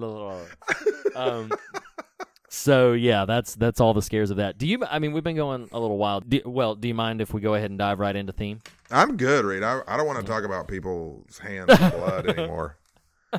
Okay, so I have something that I'm really sort of anxious to talk about. Did you have any sort of small, or it doesn't have to be small, but did you have any sort of specific? What are you talking about? I can't have big themes. Am I not a big theme kind of guy? Yeah, you're a big theme. You've got a really big theme. I didn't mean to minimize your theme there. You know what? Your theme is that ain't right. Oh my goodness. Your theme is so impressive. Lackey's game took a turn. Lackey's game. I don't know. I'll throw it out there, and you can go ahead. We'll go see. ahead.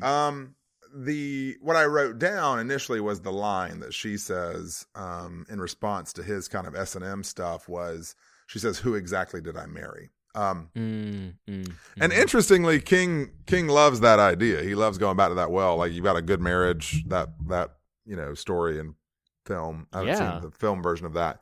But just this notion that you never really know your partner. And right. Which is fascinating because to be married to the same woman for like 50 plus years. I mean, like, yeah, it's crazy. You said that kind of resentfully. No, it's not No, it's not resentful. It's just amazing that he deals with that a lot because he's got to really, I think he's trying to tell her something. Hey, like, I'm crazy. Listen, Tabby, I'm just saying. Wow. No, he means listen, my wife. Wife of best-selling author. Right. Well, I'm trying to pivot to somewhere positive because I think that, and you're just not letting me. Consent.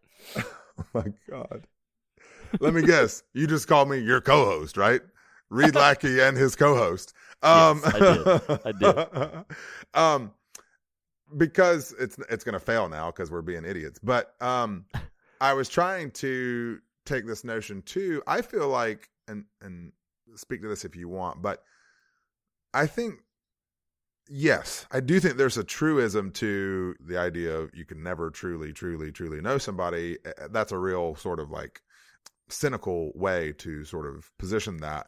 But I think too, it also, the non-cynical version of that is I think there's something really lovely because there's like, it's like the wonder and scariness of having a person you are wed to be their own unique self. Like like we can get real scared of it. We can get real scared of the idea. And this is why we don't like consent, because what it involves is really equipping a partner with their truest agency. And that can maybe hurt us. Like we might be insecure about that. We might be scared by that. But I think there's something beautiful about, the idea that, ignore the phrasing of you can never really know someone and pivot it more to like, there's wonder to behold the more you learn of this person who may constantly surprise you with the interesting things about them. You know what I mean? Like, yeah, sure. I think and I don't mean to, by no means, I'm not saying Stephen King, this is a cynical film. I don't mean that, but I'm simply saying this notion that does come up sometimes of like,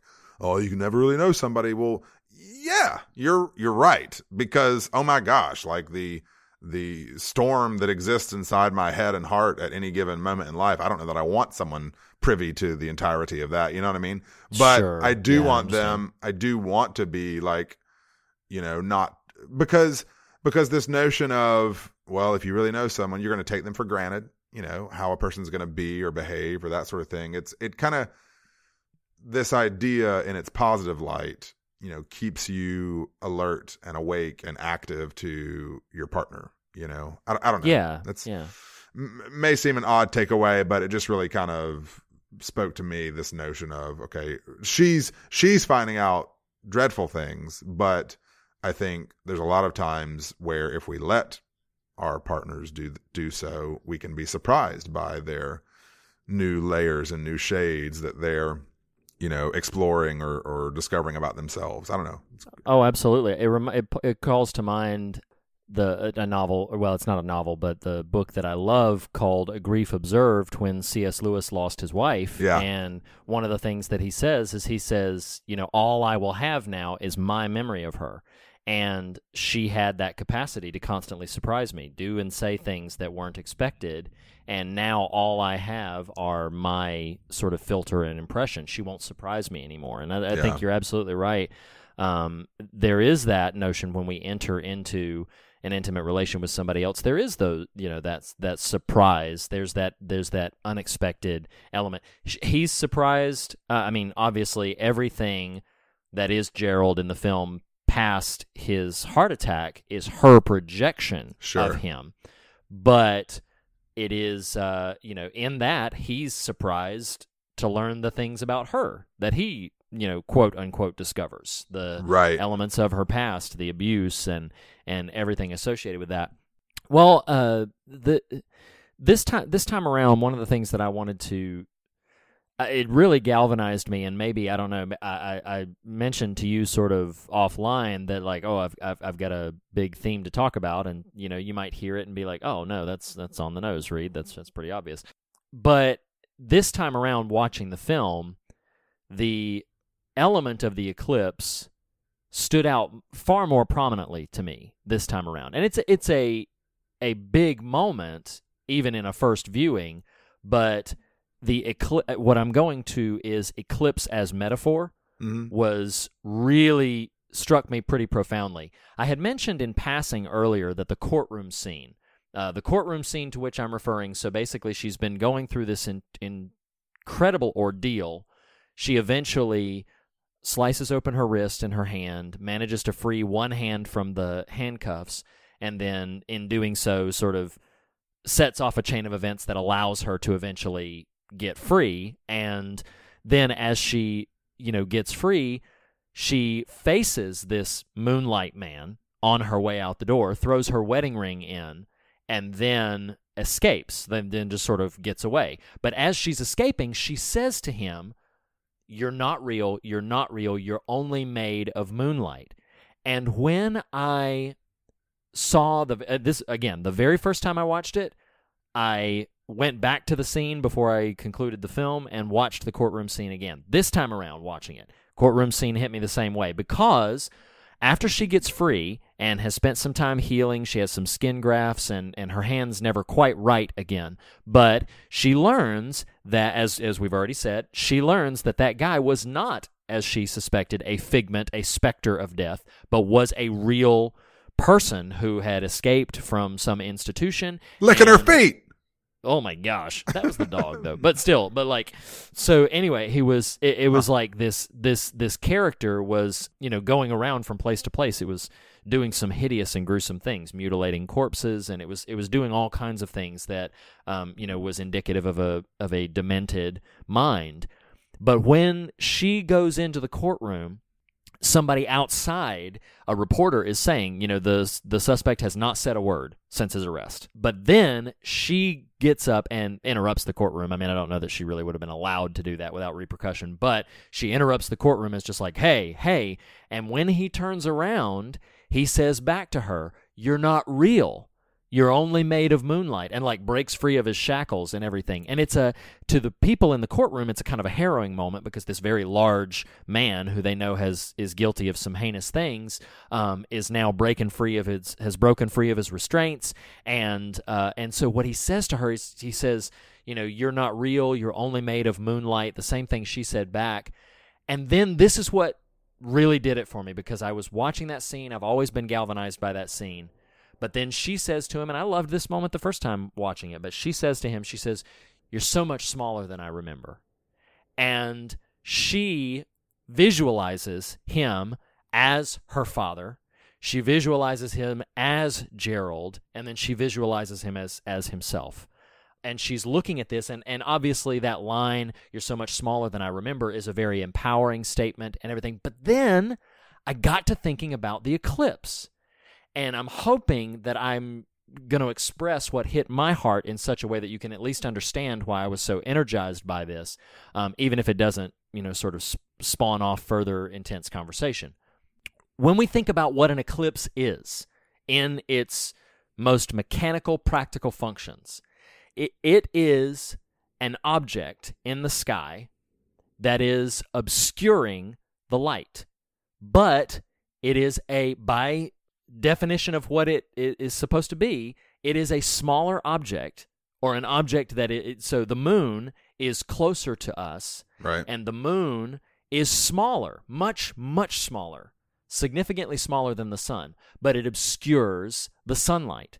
It gets in the way, and this smaller object obscures the sunlight. And that line that is from the novel, it's direct from the novel, but that line, "You're only made of moonlight," suddenly hit me so powerfully of like, wow, this small and ultimately, consequentially, a small person, a small event, a small object, but because of trauma or because of intimidation or because of coercion or because of force or whatever it is. Of course, the film is about abuse, so my thoughts are revolving around abuse, but it could apply to a number of different contexts.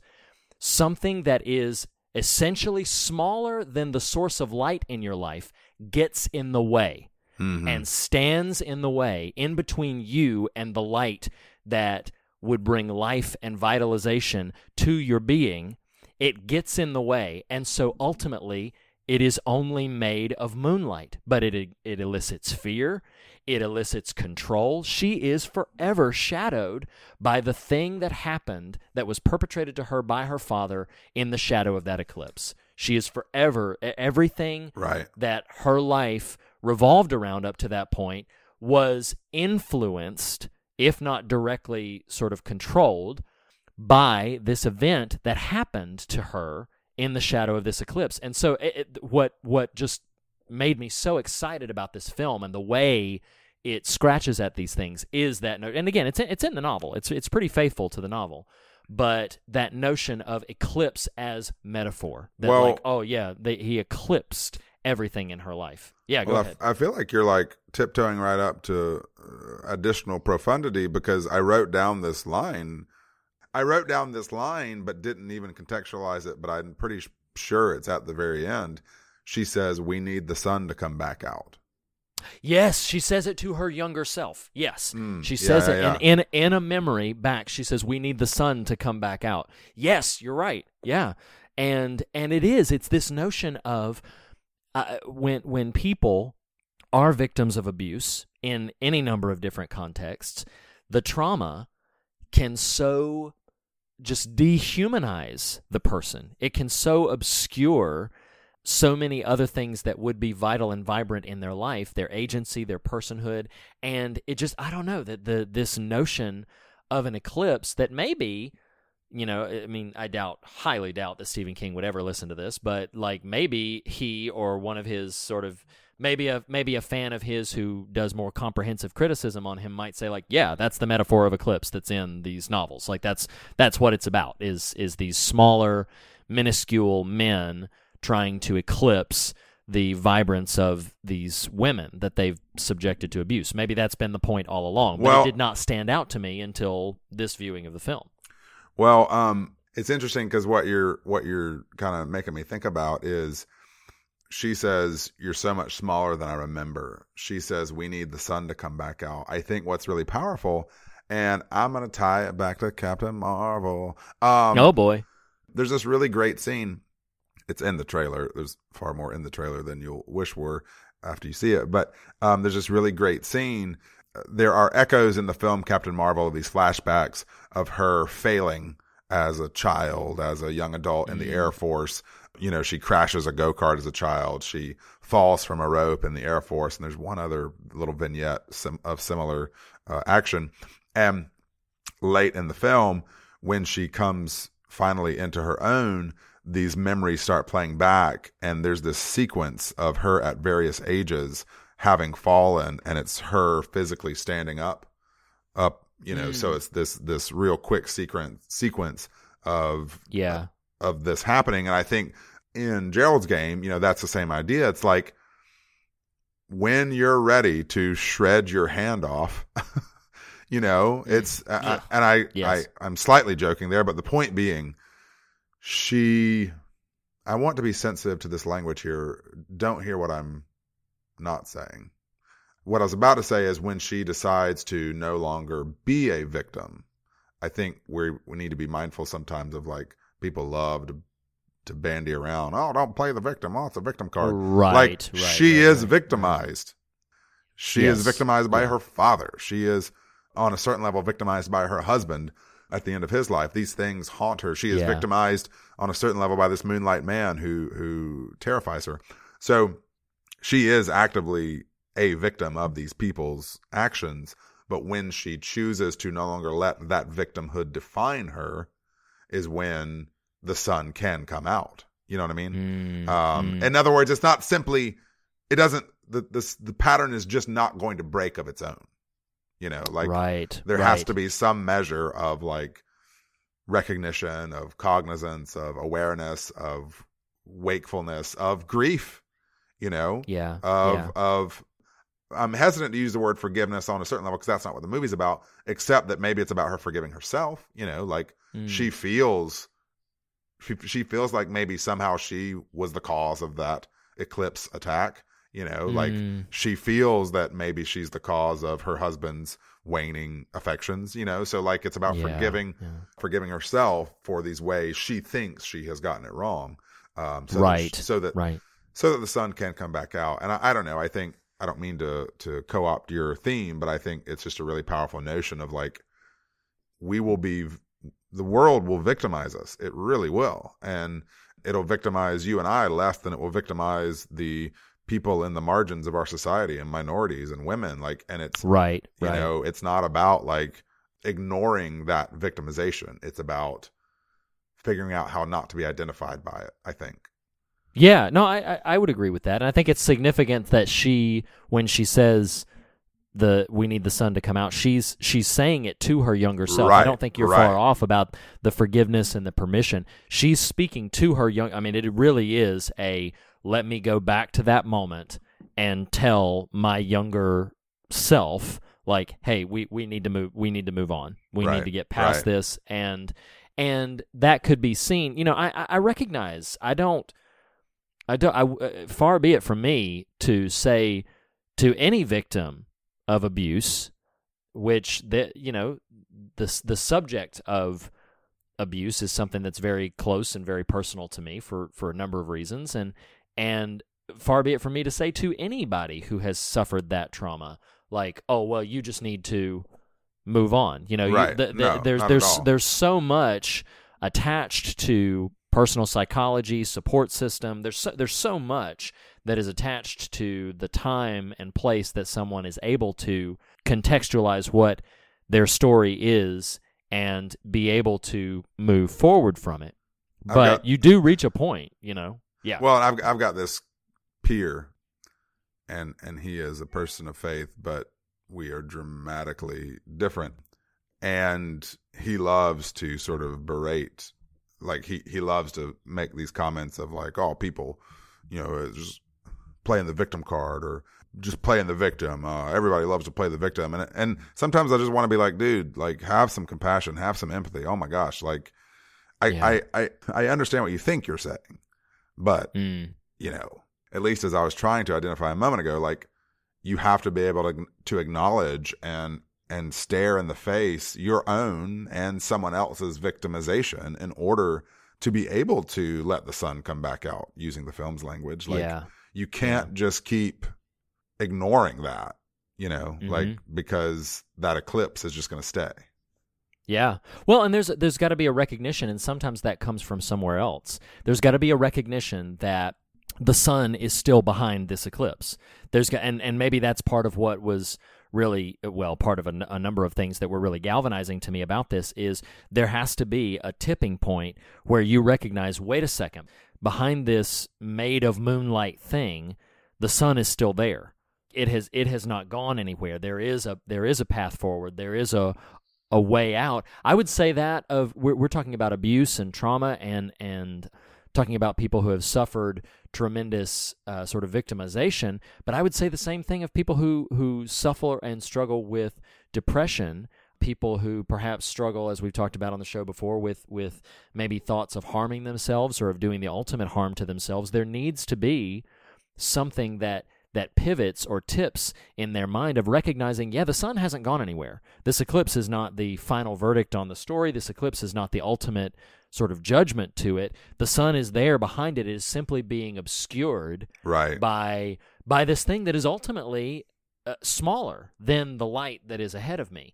But it is this small. But to your point, I'm sorry to interrupt you, but now you're getting me excited. But to your point, it has to be the person who is cognizant of that smallness, right? Yes. No one could tell Jesse, hey, this is smaller than you're making it. Come on, get over it. Exactly. She had to get there, and we, I think, as people of faith, as you know, those who think this Jesus might be worth emulating, have to be caretakers of each other until each other can come to that moment. right? Like Yeah, I agree. you can't, right.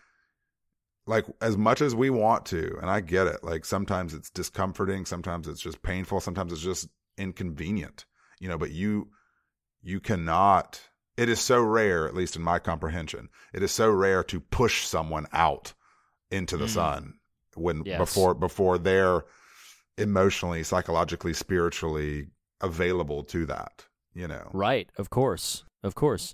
And that's why I think it, it's funny, there is a scripture verse that came to mind. I remember it more from a song, but it's Isaiah chapter 9 and verse 2. It says, "The people walking in darkness have seen a great light. On those living in the land of deep darkness, a light has dawned." And I know that's just it's not a principled verse, it's just a statement of fact, but that notion of, there are a number of people living every single day, people that you may, in context that you may not even realize. They frequently people who struggle with depression or who are covering up systemic abuse or systemic marginalization are presenting a happy, jovial facade at the forefront. But there are people who walk in the shadow of an eclipse, and it would be my prayer, my hope for each and every one of them that they would find the realization. Oh yes, you're not real. You're only made of moonlight. Like right. you are just an obscura that has moved into the way of the ultimate light that still is burning and is still available to me. If I could only rid myself of the shadow of this eclipse that has moved in front of me. And I don't know. I feel like Gerald's Game is a really profound and powerful and wonderful and affecting film. But then I already greatly enjoyed it. And then when these notions of the power of an eclipse moment and how you can break free from that eclipse, you can make the sun come out. And what does she do in the final moment of the film, Nathan? She puts on a pair of sunglasses to walk off into the distance, and I don't consider, we're talking about not obscuring the light. I think there's a tremendous confidence in that moment. No, I'm not living in the shadow anymore. I see it. I feel it. I know it. And I feel like you don't wear sunglasses if the sun's not out. It's a good point. And I think that's something, could be real trite about the whole thing, but I think it's a powerful thing that she has come to recognize like that. Oh, she sees her father. She sees her deceased husband, which, by the way, we didn't mention it, but I think it's pretty sweet that sweet, not sweet, like sweet, like sweet as in like tender and somewhat touching, the moment when she's pulling away from the house and she sees a final sort of image of his projection waving goodbye to her. Yeah. That was surprisingly touching, giving everything the sort of the energy of that moment. But yeah, so this notion of, there are eclipses in our lives that want to obscure the light that is trying to break forth into us, and would that passage from Isaiah and so many other allusions to the light that dawns on the end of a dark night would break through to people who struggle with abuse, people who struggle with trauma, people who struggle with marginalization, people who struggle with depression, whatever it is that is eclipsing your world, that is keeping you trapped, literally sometimes, in systems that you'd long to break free from. There's just a power to that whole notion. You're not real. You're only made of moonlight. And I don't know. I found it energizing and I found it encouraging, and it made me love a film I already greatly enjoyed all the more. So there's my thoughts on Gerald's Game. You have any more to say, or you wanna bring us into the fog meter? Yeah, well, I don't want to interrupt. I'm substantive thought. I feel like you're like observing the wheels turning here. I think all I would want rare is it for me to want to put a nice button on our conversations, but I think it merits some value or merits some offering that if you are a person who feels victimized by the world, by specific trauma that you've endured, take heart that the sun can yet come out on your situation, on your life. Yeah. And, I would want to encourage people to kind of seek what are the means by which they can walk forward in newness. But honestly, I would also say to those who think low of maybe what they would consider the victim card players around them, and train yourself in the way of grace and patience for those who are just trying to endure the journey as well. I think if there's anything we're called to be, it's friends to those in that darkness of the eclipse. Yeah, no, absolutely. Anyway, so no, I'm happy to go to the fog meter if you are, brother. Yeah, let's do it. So, our very specific metric where we measure things as our title of our show suggests, in the fear factor and the God factor, which is basically just the scares and the substance. So, on the fear factor for Gerald's game, there's obviously some upsetting things. We've talked about some nightmarish things. It's kind of difficult for me to gauge the fear component of things, but I think I'm going to land on a 7 for the fear factor of Gerald's game. What say you, Mr. Nathan Rouse? I mean, this is an uncomfortable movie. It really is. So add the relative discomfort of just the subject matter, and then add on top of that, freaky dude, freaky Moonlight Man, and I'm gonna join you at a 7, brother. All right.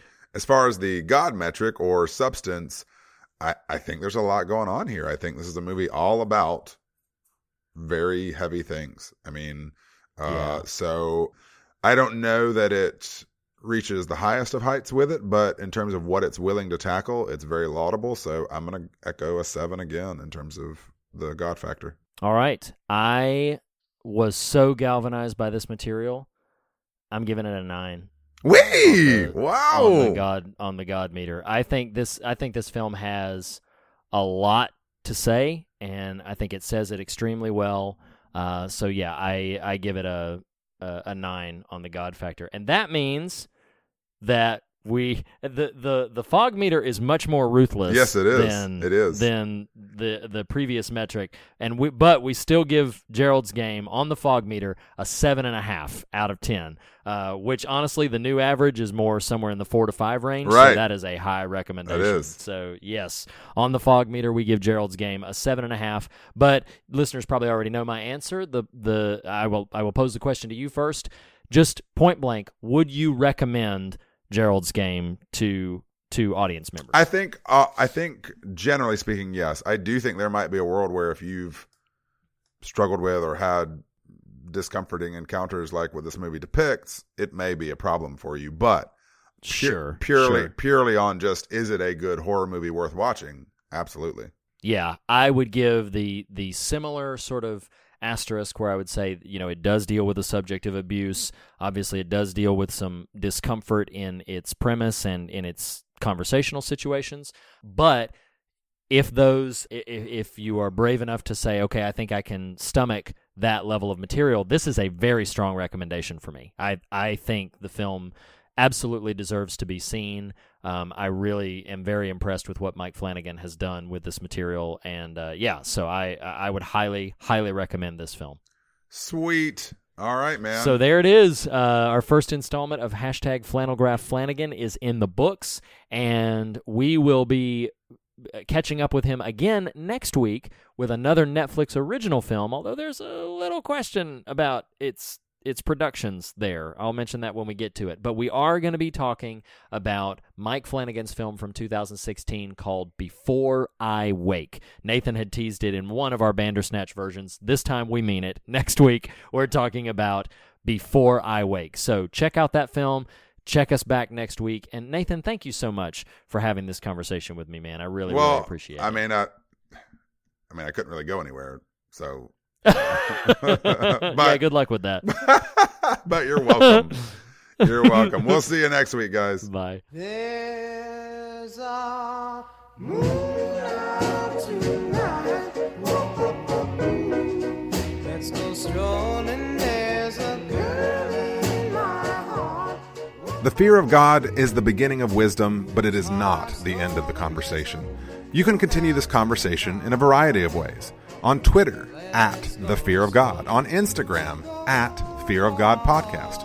You can like or follow us on Facebook or join the Fear of God Facebook discussion group. Follow Reed on Twitter @ReedLackey and Nathan @TheNathanRouse. Email us at fearofgodpodcast@gmail.com or visit morethanonelesson.com to comment on the official episode posts. And lastly, if you listen to us through iTunes, we would greatly appreciate a rating or a review. Thank you for listening. We'll see you next week. I guess it's because there's a moon out tonight. There's a moon out tonight.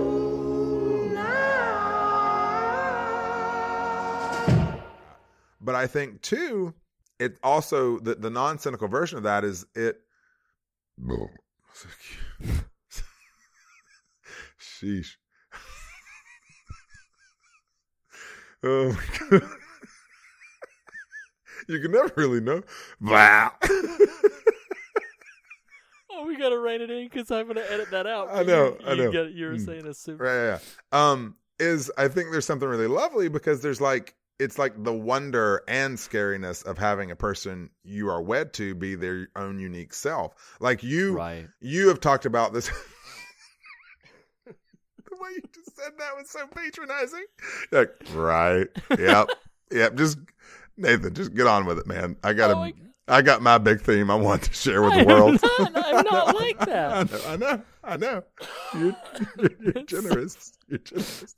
Oh, Lord, help us. Hi, everybody.